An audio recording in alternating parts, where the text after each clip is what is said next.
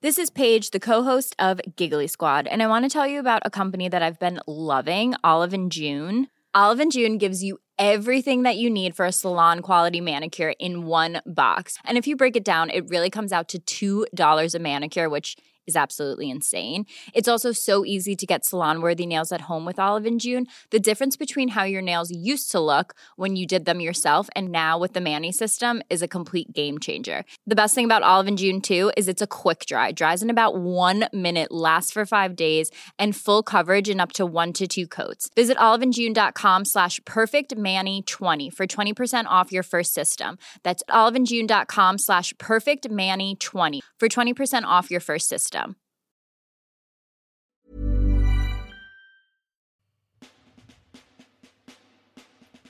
So, what does it mean to be a modern warrior? First off, the elephant in the room. Warrior isn't a dirty word. A warrior is mindful. They seek excellence and have learnt to control their aggression. It's about understanding leadership, developing individual resilience, and seeking consistent human optimization. Remember, lifting heavy isn't dangerous. Being weak is dangerous. Fortune favors the brave, and you're never given more than you can handle. This, then, is the Warrior You podcast. All call signs. Ready.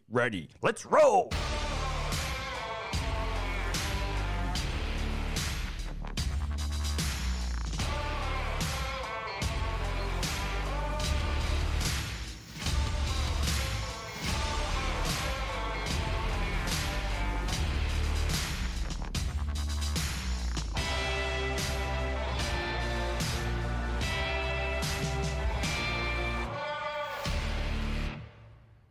G'day, gangsters. How you going? Oh my God, Trent! Listen to your sound. It's amazing. We've got it sorted finally. We're here in Adelaide together. G'day, Bram. G'day, Trent. Welcome to Adelaide. You don't like that intro, do you? I do. It's certainly grown on me. I got to say, it's grown on me. Good, because I put that together on GarageBand. Nice. Nice. I thought I'd run the show today. What do you think of that? See how this works out from my controlling mannerisms. Yeah, okay.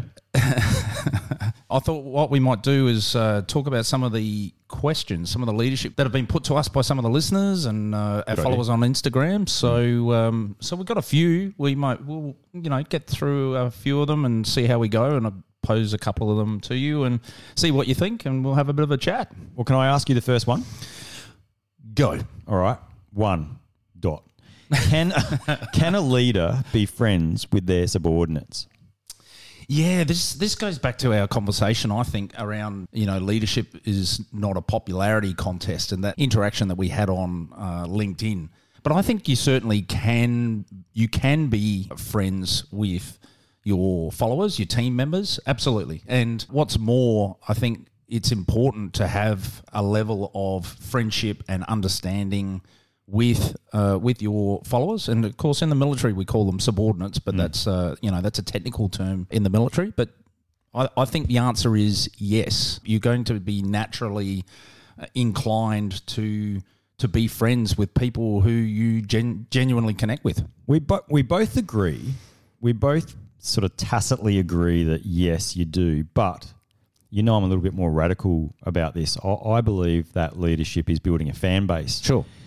So, and we had a friend of mine anyway, Dave, from the sort of mining community say that, no, you don't need to be popular to be a leader, which I fully get that from the context of where he's going with it. However, if you have a fan base, then they're more likely to do what you want them to do because they want to do it, because they're following you. They're following you for a reason. You've built that fan base. I 100% think that you should be friends with your team members. And, even if we're taking this back to the military context, corporal should be friends with their section. I know this might go a little bit against perhaps what they teach now in the army, but I believe that you should be friends with these people because you're going to go to war with them, and you want to be collaborative in a team environment and be on friendly terms. And leadership is about relationships.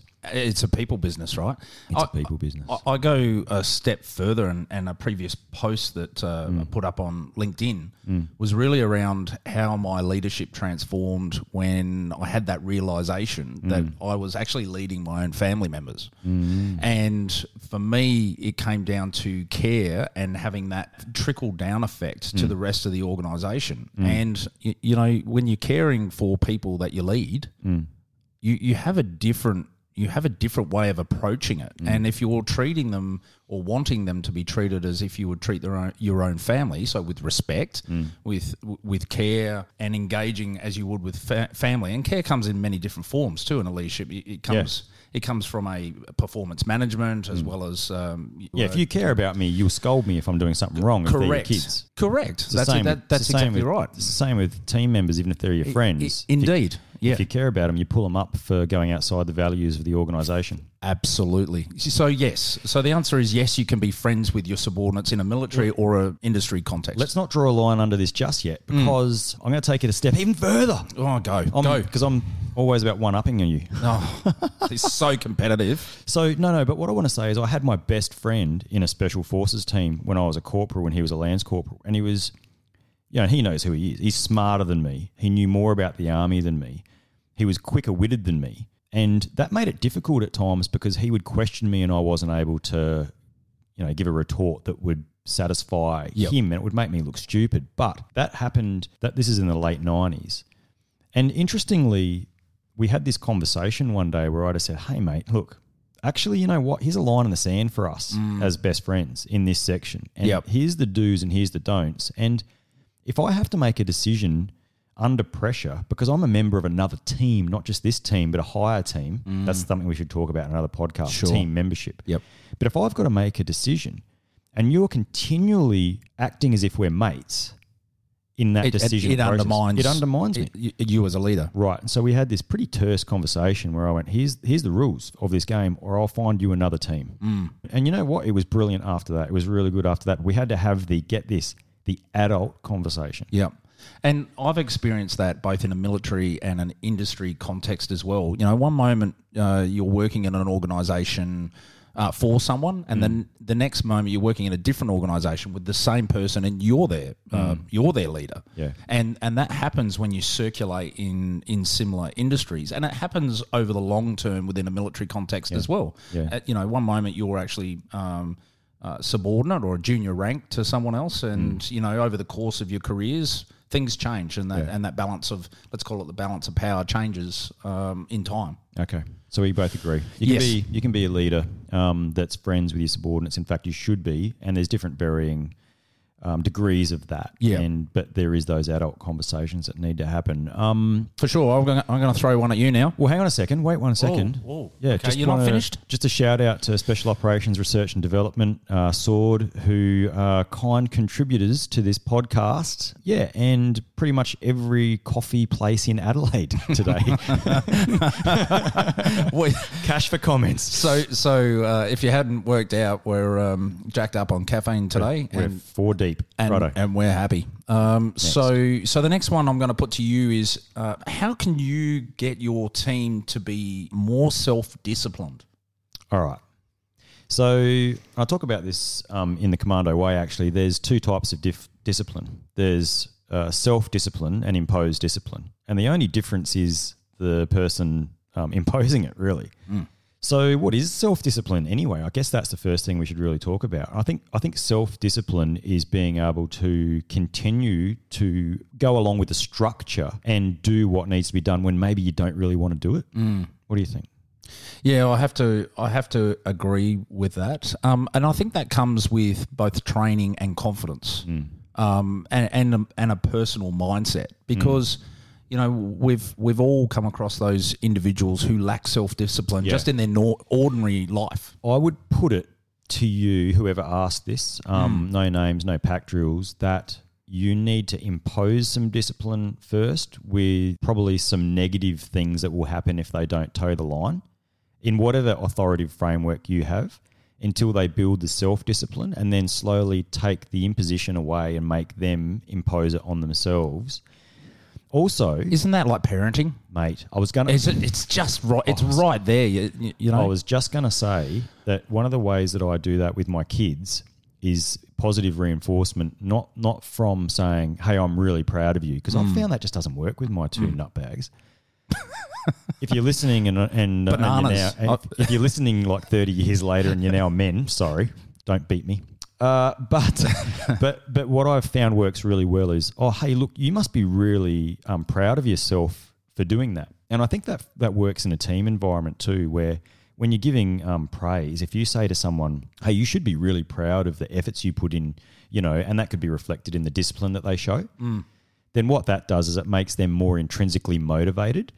Now, motivation is so difficult. One of the reasons that motivation is really difficult is because it's waning and it disappears, which is why I think you need consistency. And I think consistency around discipline is really important. And that can be the time that you wake up in the morning, the time that people get to work, the preparation they do for their meetings, all of the things around equipment maintenance. And here's a really interesting thing, Trent. A lot of organisations spend a lot of time patting each other on the back for the crisis that they've just solved. Yep. But guess what the crisis... There's a lack of planning and preparation and forethought in advance. Because they created. Because they didn't celebrate just doing their job. And I'm a big believer in celebrating discipline of a team because that discipline of the team probably averted a crisis that you don't even know about. Yep. The whole black swan thing, or in Donald Rumsfeld's words, where there's known knowns and there's known unknowns, and we know the knowns and we know there's unknowns and blah, blah, blah. Unknown unknowns. Yeah. So, it's all about if you just do your job, you can avert a lot of these crises that you're now celebrating. How can I get my team to be more self-disciplined? Impose it in the first instance. Start to remove it as you go in layers. And celebrate those wins as they change. Boom, nailed it. Yep. All right, I'm going to ask you a question. You got any sponsors you want to shout out today? Not at this stage. Let me think about it. Okay. How can you lead older employees with more experience? That is good. Yeah, that's a really difficult one. And I literally just had a conversation with a gentleman from BHP, Sivam. Thanks for our conversation on the train today. That was great. So I think that we find when we have more experienced subordinates or team members, it can be difficult. Now, some of these team members are going to have experiences that you haven't had exposure to at the moment. Some of those experiences are going to be right, and some of them are wrong. And some of the advice you're going to get is right, and some of it's maybe not quite on point. And remember, as a leader, you have accountability for the effects that your team delivers. So you're going to have that accountability, and you need to be able to listen and seek that guidance and really take that guidance on board. But it doesn't necessarily mean it's always right. But let's go back to what you said previously, because it was really poignant for a lot of reasons. Leadership is a relationships game. It's a people job. Right. So the fact is, if you have older employees with more experience and you're the leader, sometimes you need to change the way your relationships work with that person and give them a little bit more kudos and credit in your decision-making, style. So that's the person you go and have silent conversations with. Yeah. Keep them out of a public domain if you can, and have this conversation. Well, if it's appropriate. Yeah. Yeah, and have this conversation where, hey, I'd really love you to be a trusted confidant. Don't necessarily want everyone to know that's occurring. Is it okay if I come to you with things from time to time? And you win a fan, right? You win a fan. Yeah. And I mean, the reason I know this works is because young platoon commanders have to do this with sergeants. Every time. And you look at engineers in BHP, you're doing it with, other engineers who are site supervisors and those sorts of things. Yeah. So it's a good question. You have to nail this by building relationships, understanding that person's strengths and their areas for development, and probably adjusting guess what? Having an adaptive leadership style and adjusting to suit the circumstances. You need to be situationally aware. Like every subordinate or every team member that you're leading, there's going to be different motivators for them. And you know, that more experienced team member might be, you know, waiting for retirement. That experienced team member may not want a leadership position, but has natural talent. Yeah. Native talent, as you say. Yeah. And so you just have to work out what's motivating each of those individuals, what's inside their invisible backpack, and you know, what's at play there. Yeah, and remember there might be all these social factors going on where that person feels like they should be the leader. Correct. You know, you have to take that into account, or they're just done with work and they're just biding time. Correct. And everything's too hard. Maybe they're pessimistic. Yep. And so that resentful, you know, yeah. And so all that plays. Yeah. And so that then all comes back to those quiet conversations somewhere, just like, hey, can you help me here? And just showing people how they're the right member to have in the team. Hey, you know, I've got exactly everyone's right in this team. Yep. I always, you know, that's one of my favorite sort of lines, is to get everyone together in a group and go, hey, we've got all the right people in the room. And then everyone at different levels feels like they've got something to contribute, especially if you've been building those relationships one-to-one quietly behind the scenes. Yeah. Yeah. Good question. Yeah, no, that's a Tough cracking. one. I don't know who asked that, but that's a cracking question, and we've sort of touched on that a couple of times now. So it's interesting that keeps coming up too. Oh, look, No, I we just see think it all the time. It might also be our age too, right? Where we're sure. a bit older, and now younger people are like, hey, you know, I deal with people like you. You know? Yeah. The next question as well is another one that keeps coming up, and in fact, I think it was on Insta where I responded to a follower who raised this question previously. How do you manage management? Now, You know, that question could be taken a lot of different ways. So, how did you take it? well, how are you leading upwards? So how are you working with your leader is how I took that question, particularly, and in the more detailed question that was on Instagram, it was, you know, how are you working with your leader when your leader is not listening to your advice? Yeah, I deliberately went away from the microphone then to contemplate. I was like, Yeah, go on. because it keeps coming up all the time that people are struggling, and in the one-on-ones that we have with our various clients, the number of one-on-one mentoring conversations I've had are around the challenges that we're having with our own leaders. watch this. Batter up. I'm up to the plate. You've just pitched this to me. Batter swing. Right. So, if you're listening to this podcast, chances are you're a leader. Like, truly, you're developing yourself as a leader. You're into resilience. You want to know about human optimization, all those things. Indeed. The people that you're wondering about, how do I manage this person? Yeah. It's very possible they are technically brilliant and have been promoted with absolutely no people skills. Yeah. Managers. Right. They're managers. They're managers, in a not leadership leaders. position. But I mean, again, what is management and leadership? Management We can versus talk about leadership. that later. But, you know, I mean, there's some great managers that are great leaders as well, and there's some great leaders that are brilliant at management. But if it's the case that you're looking up going, oh, this person, you know, couldn't lead their way out of a, you know. Wet paper bag. Yeah. I was going to say something worse. So the go is you have to be what good looks like, because your turn will come. Yeah. And people below you or in your team are looking at how you're dealing with this. And this is, again, going back to team membership. You're a member of a team who you're in charge of, and you're actually a member of the team that leader is in. And that leader has a leader above them, generally, unless it's the CEO, in which case you're screwed. Well, they're still a board, right? Yeah, okay, yeah. So the whole idea is the way to manage up is to show what good looks like, to always be positive, and to offer, you know, your skills, your EQ, your IQ to that leader to actually help to cover for their weaknesses. In a manner that is relatable to that particular leader. So talk in a language that is impactful for that leader. If they are a risk-averse leader or manager, then talk in a language that is appropriate. So this presents a risk to the organisation, to yourself, to the team, financial, regulatory, et cetera, et cetera. And also, you've got to remember that when taking away those lessons, when you're reflecting on those lessons of the various leaders that you've had, even a poor leader presents really good opportunities for yourself. You know, you were talking about your time will come If you've got a leader you've struggled with, then reflect on that, deeply reflect on that and work out why you're struggling with that leader, and don't be that person. Don't be that guy or girl.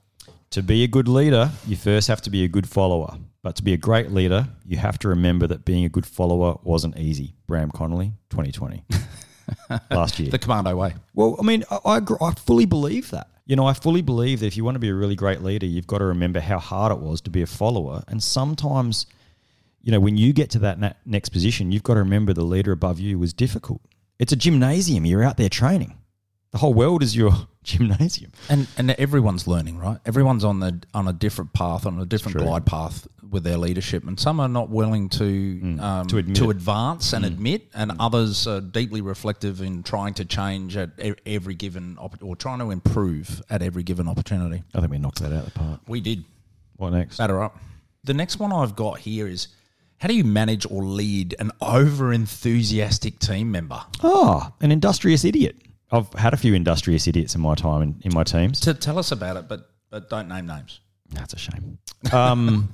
So they're so good at making work and coming to me with, hey, we're going to do this, and this is a really great idea, and I'm off doing this.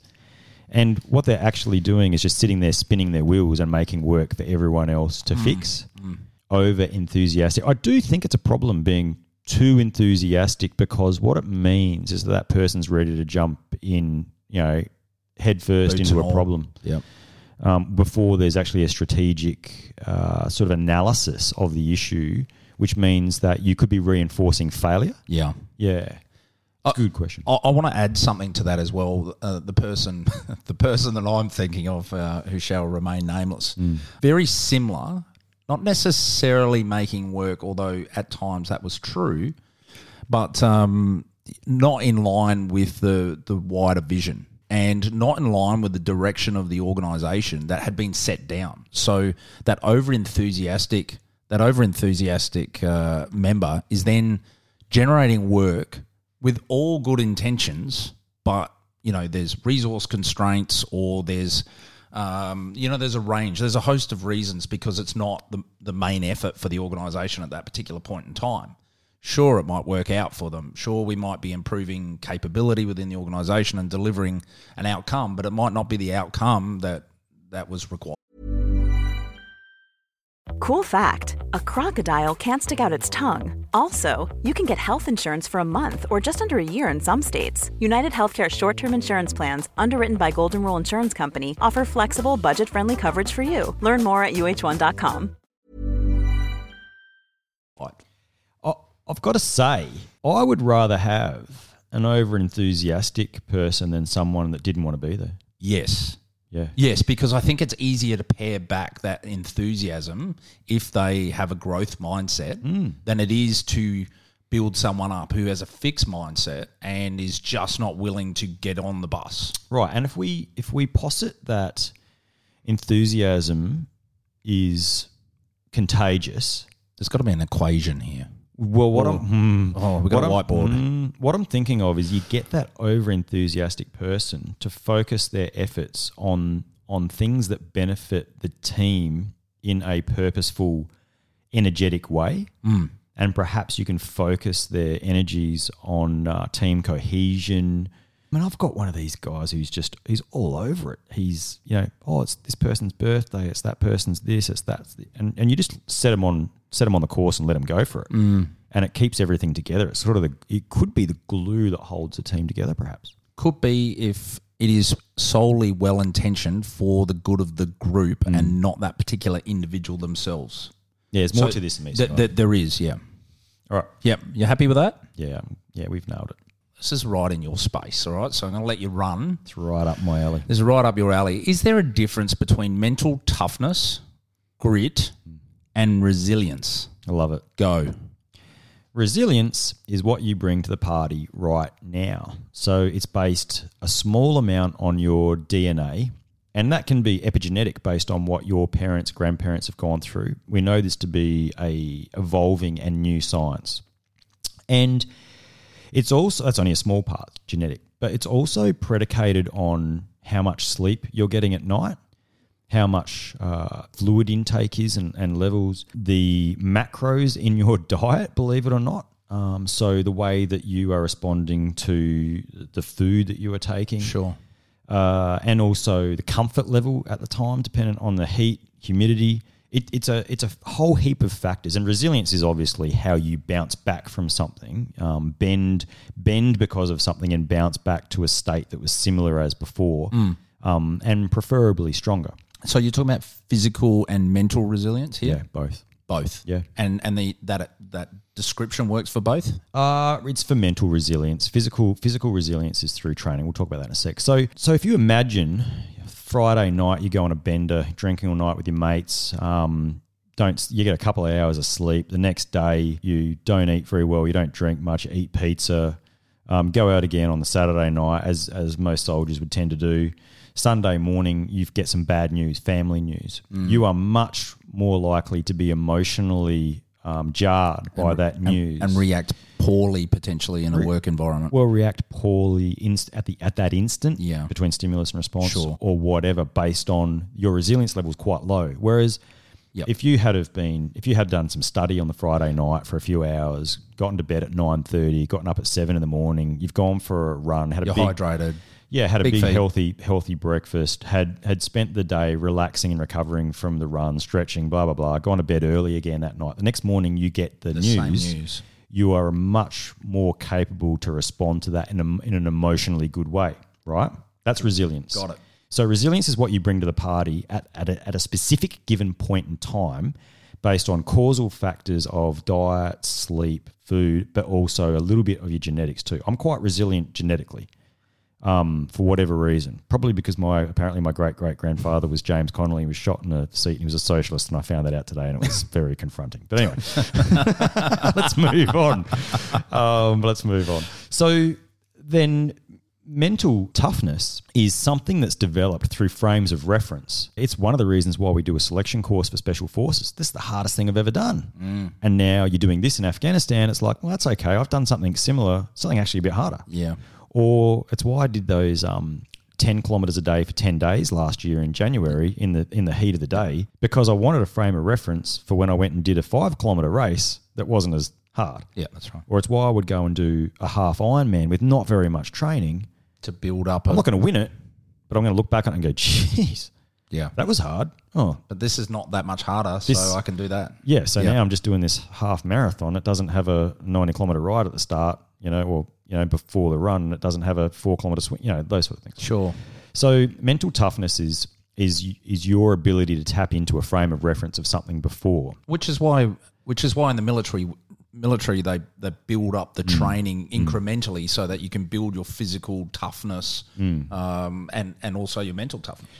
Yes. Now, I mean, I would be able to complete some things that others can't, who might be more physically capable because of my mental toughness. Sure. Yep. But that has limitations too, because you can only absorb so much punishment physically until you can't absorb anymore, whether that be through your muscles and their fibers not being conditioned for it, whether it be salt levels aren't psychologically maybe. Well, okay, the impact. Yeah, a little bit of that. But if we talk, so that's all wrapped up into it. But what you want, the more physically fit you are, the more you can put yourself through for mental toughness. Got it. It's actually harder. Yeah.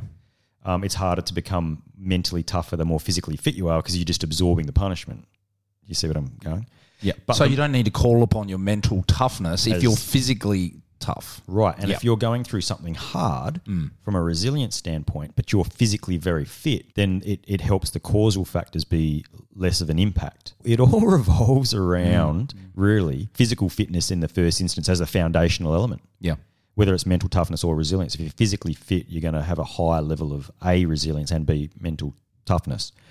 Now, grit. Let's finish off with grit and explain grit to us. Grit's easy. Angela Duckworth might be coming on the podcast. Nice. We've reached out to her, to talk about grit. Yeah, nice. My understanding of grit is that, what we're doing is we're talking about mindset. And in particular, we talk about people with gritty performances and So they really dug deep. Yeah, and do you remember the lady who she made triathlon actually on the world stage she came second, but she was winning, and then she was at the end of the marathon, she was like crawling into the finish line. Yeah, absolutely. Yeah, I remember the imagery. Yeah, so that is someone who had never experienced those feelings before. So she was resilient. She was probably mentally tough, and now she could have just stopped, but she was like, that was gritty. It was grit. So it's about I have to get this done. I have to get through this. I want to complete this. No matter what the circumstances. So there's a little bit of both mental toughness and resilience in it, but also it's a mindset of I am not going to fail, or I want to be able to continue. And I believe it can be quite detrimental because you can push yourself to death through that. So it's not necessarily the smartest choice. Hayley Carruthers in the London Marathon. Boom. Yeah, I just Googled. Did you just level up? I just leveled up, right? So hang on a second. I was talking and you were Googling. Yeah, indeed. Hey everyone, I just want to introduce you to our new producer, Trent. Yeah, so Hayley Carruthers at the London Marathon. Amazing imagery if you go there. I think we're talking about someone different because there was a triathlete that did it prior to triathlon becoming a big deal. But yeah, look, yes, good example. Well, there you go. And in fact, the further you go down, the more you see. So there was a Kenyan runner, and I'm going to pronounce his name wrong. I'm going to do a Bram Connolly. It's Eliud Kibet. He did the same thing. And it's just, there's line after line of these people with these pained expressions on their faces as they crawl across the Marine who crawled across the Boston Marathon finish in 2019. Wow. Yeah, so there's lots. Yeah. Micaiah Herndon. I mean, I've seen men with grit tully stretcher carries and just keep going when they're not there anymore, and they're just like, I cannot let the team down. Yeah. Listen, the key takeaway from all of this for me, from a leadership perspective anyway, is that resilience can be increased by those causal factors. So as a leader, you can make better leadership decisions with a clearer mind if your diet's on point, if your fluid intake's up there, and if you're sleeping enough. I'm a massive believer in sleep as a weapon for a leader. And I think that most of society is walking around in a dazed state because they're not sleeping. And let me put it to you this way. Sleep, every single creature on this planet has a checkout where they stop. And if humans in 3 million, I think it's 3 million years in sort of present type form of evolution. Yeah. So we're not talking about just cavemen, we're all the way back. If we have not evolved to not use sleep ever, then there's a reason for that. Now, it could be a lot more interesting than what we think. That's an interesting concept, isn't it? Yeah. When you think about it. It could be a lot more interesting than we think, especially with the requirement for your brain to subconsciously learn. And also, there's belief it staves off dementia, and that the brain sort of washes itself through while you're sleeping at night. And things like the plaque that's getting into your bloodstream through your teeth going in through your blood into your brain gets sort of... There's all these different things. I don't really understand it myself. I'm reading a lot about it at the moment. But what I do know is if we haven't evolved to not need it, then we need it. Then you need it. And you're not and if you think you're getting enough, no matter who's listening to this right now, if you think you're getting enough, you're not. And I didn't last night. No. And if you are making decisions as a leader, sleep is your first line of defense to make good decisions. For sure. And it makes you more resilient. So if you want to find out a little more, jump on the Hindsight Leadership website, hindsightleadership.com.au. Go to the blogs section. Bram's already spoken about sleep as a weapon there. So I think maybe one more question and then we'll wrap it up for the day. And we might do another session a little later. So last question. How do you balance your assertiveness as a leader when dealing with a team of sensitive and less sensitive employees, especially when you want to treat everyone fairly? And I love this question because I speak about assertiveness versus aggression routinely, but I'd be interested to get your opinion on this. Wow. This could be contentious. How do you balance your assertiveness as a leader when dealing with a team of sensitive and less sensitive employees? That's a tight... yeah, go. I love the idea of everyone should be valued and heard. I don't love the term safe space. Don't hang up on me yet. Don't get rid of our podcast yet. Don't unsubscribe. I want to argue for an agreed space. I want to agree with each member of my team that there's going to be times when we're going to have terse conversations and conflict. But I want to also agree that I'm skillful enough that won't turn into something where you're not valued and heard. And in that way, you can still be assertive as a leader, but you understand how each person's going to take it. We come from backgrounds where assertiveness is leadership. Yeah. It's not necessarily right. It is when you're getting shot at. It is when you need someone in a crisis. In a point in time where time is short and decisions have to be made, and you've trained your team to respond, and you're the leader, then it's directive control. Got it. But there's no need for poodle faking around with stuff. Yeah. So I would also like to put out there. See, assertiveness gets a bad rap, and I've had a number of people during various presentations call out the word assertiveness in various products that we've got. Assertiveness is not aggression. Assertiveness can just be clear, concise, direct communication, and that might be in either a written or a verbal form. Yeah. And that can come across as confronting to some people in a team who are, not red characters, and they might be a different and a less overt. Is it style. up to a leader then to understand each person? Because let's face it, a span of command shouldn't be more than 12. Shouldn't actually be more than 8. Well, we see that a lot in various industries where certainly the structure is quite flat and it becomes very difficult. And what that brings in is this inability to really understand your team. And so those that prefer a more direct form of communication and make it clear and be assertive and those sorts of things. And of course, some leaders are assertive leaders just by virtue of the type of leadership style. Yes, I think I am, but I'm a bit more adaptive than I used to be. So I'll adjust my leadership style. And right now I'm using a very different leadership style than I've ever used before. It's great and it's working well, but it works well because of this particular team. It doesn't work, and this particular outcome that I'm looking for, it doesn't work well in my previous role. I'm an assertive leader by nature. Doesn't work for me. Yeah. Isn't that interesting? Yeah. So by virtue of my character, I'm assertive. Sure. But I never it never works for me. And that could be my presence, my stature, it could be my intelligence, could be all those things. I am actually better when I'm collaborative and more open. Indeed. And so the question really is, if you're trying to treat everybody fairly, that comes back to that agreed space. The question was, how do you balance your assertiveness? And I think that comes down to understanding the individuals, and being clear. And I come back to, my concept around leadership narrative. You need to be able to describe the type of leader you are.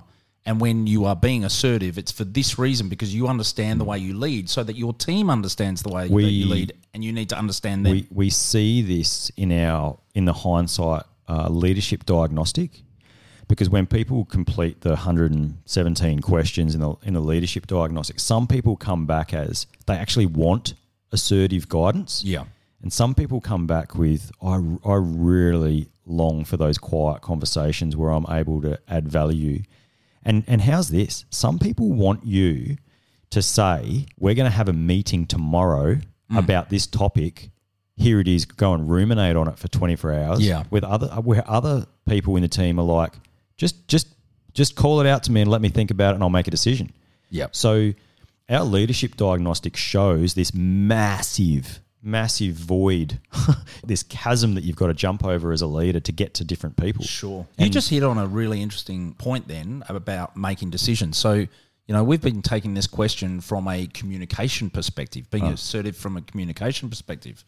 Also a decision-making aspect to assertiveness, because some leaders aren't able to make decisions in a timely manner. They're looking for more information and those sorts of things. And being assertive as a leader in making decisions can also come across as confronting to some in the team, when in reality it may be required. It's your leadership style and those sorts of things. Yeah. So it's not just communications. Don't forget, leadership is not just about people. where you're making the money, where the rubber hits the road, is that decision-making skill set that you've got as well. Yeah, and decisions not made, so indecision, ultimately becomes your decision if you're not careful. True. That's a lack of assertiveness. Right. And the other thing I will say too is if you have, this is big, right? It's a huge question. If you have informal leaders in your team that people look to, if you don't make a timely decision, guess where the team's looking? Well, they're going to fill the vacuum, aren't they? They're looking at that informal leader below you, and you've just undermined your own position. Yeah. Your own leadership. So I guess to wrap this one up, it's like everyone should be valued and heard. Understand the personalities and get them to do our leadership diagnostic. That's probably the easiest way. And then I would say that almost sounded like I'm not pushing that, but if you want to, that sounded very assertive. I'm just going to put it out there. Yeah, I think also understand that you have to be able to make decisions still. Otherwise, those decisions will get made for you in certain circumstances. For sure, mate. This has been good. That's cracking. Yeah. I really enjoyed that. Thanks for jumping on Trent's first podcast. Appreciate that. Did you lead all right, or did I? I thought I did very well. Yeah, I really want to say you should be very proud of yourself, Trent, for the effort that you've put in. I'm very proud of your responses as well. Let's do it again, and let's get some more for next week's podcast, where we answer the questions through Instagram and that have come through Instagram and also through LinkedIn. And yeah, just again, shout out to Special Ops Research and Development. And all the coffee places in Adelaide right now. All the coffee places in Adelaide right now. Thanks, Trent. All right. Thanks very much, Bram. We'll see you next week. Cool. Bye. Righto. Thanks for listening, gang. If you'd like to find out about our parent company and the leadership and resilience training and workshops that they offer, please head to the Hindsight Leadership website, www.hindsightleadership.com. Hindsight Leadership, all one word. If you'd like to donate to the podcast, and remember, every dollar helps, you can do that through the podcast website at www.podcast.warriorU.com.au.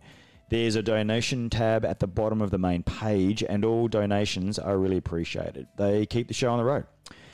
And if you're interested in the Warrior U military preparation course, whether that's just a physical training component or the whole cultural training package, this can also be found through the podcast website, www.podcast.warriorU.com.au. Thanks for listening.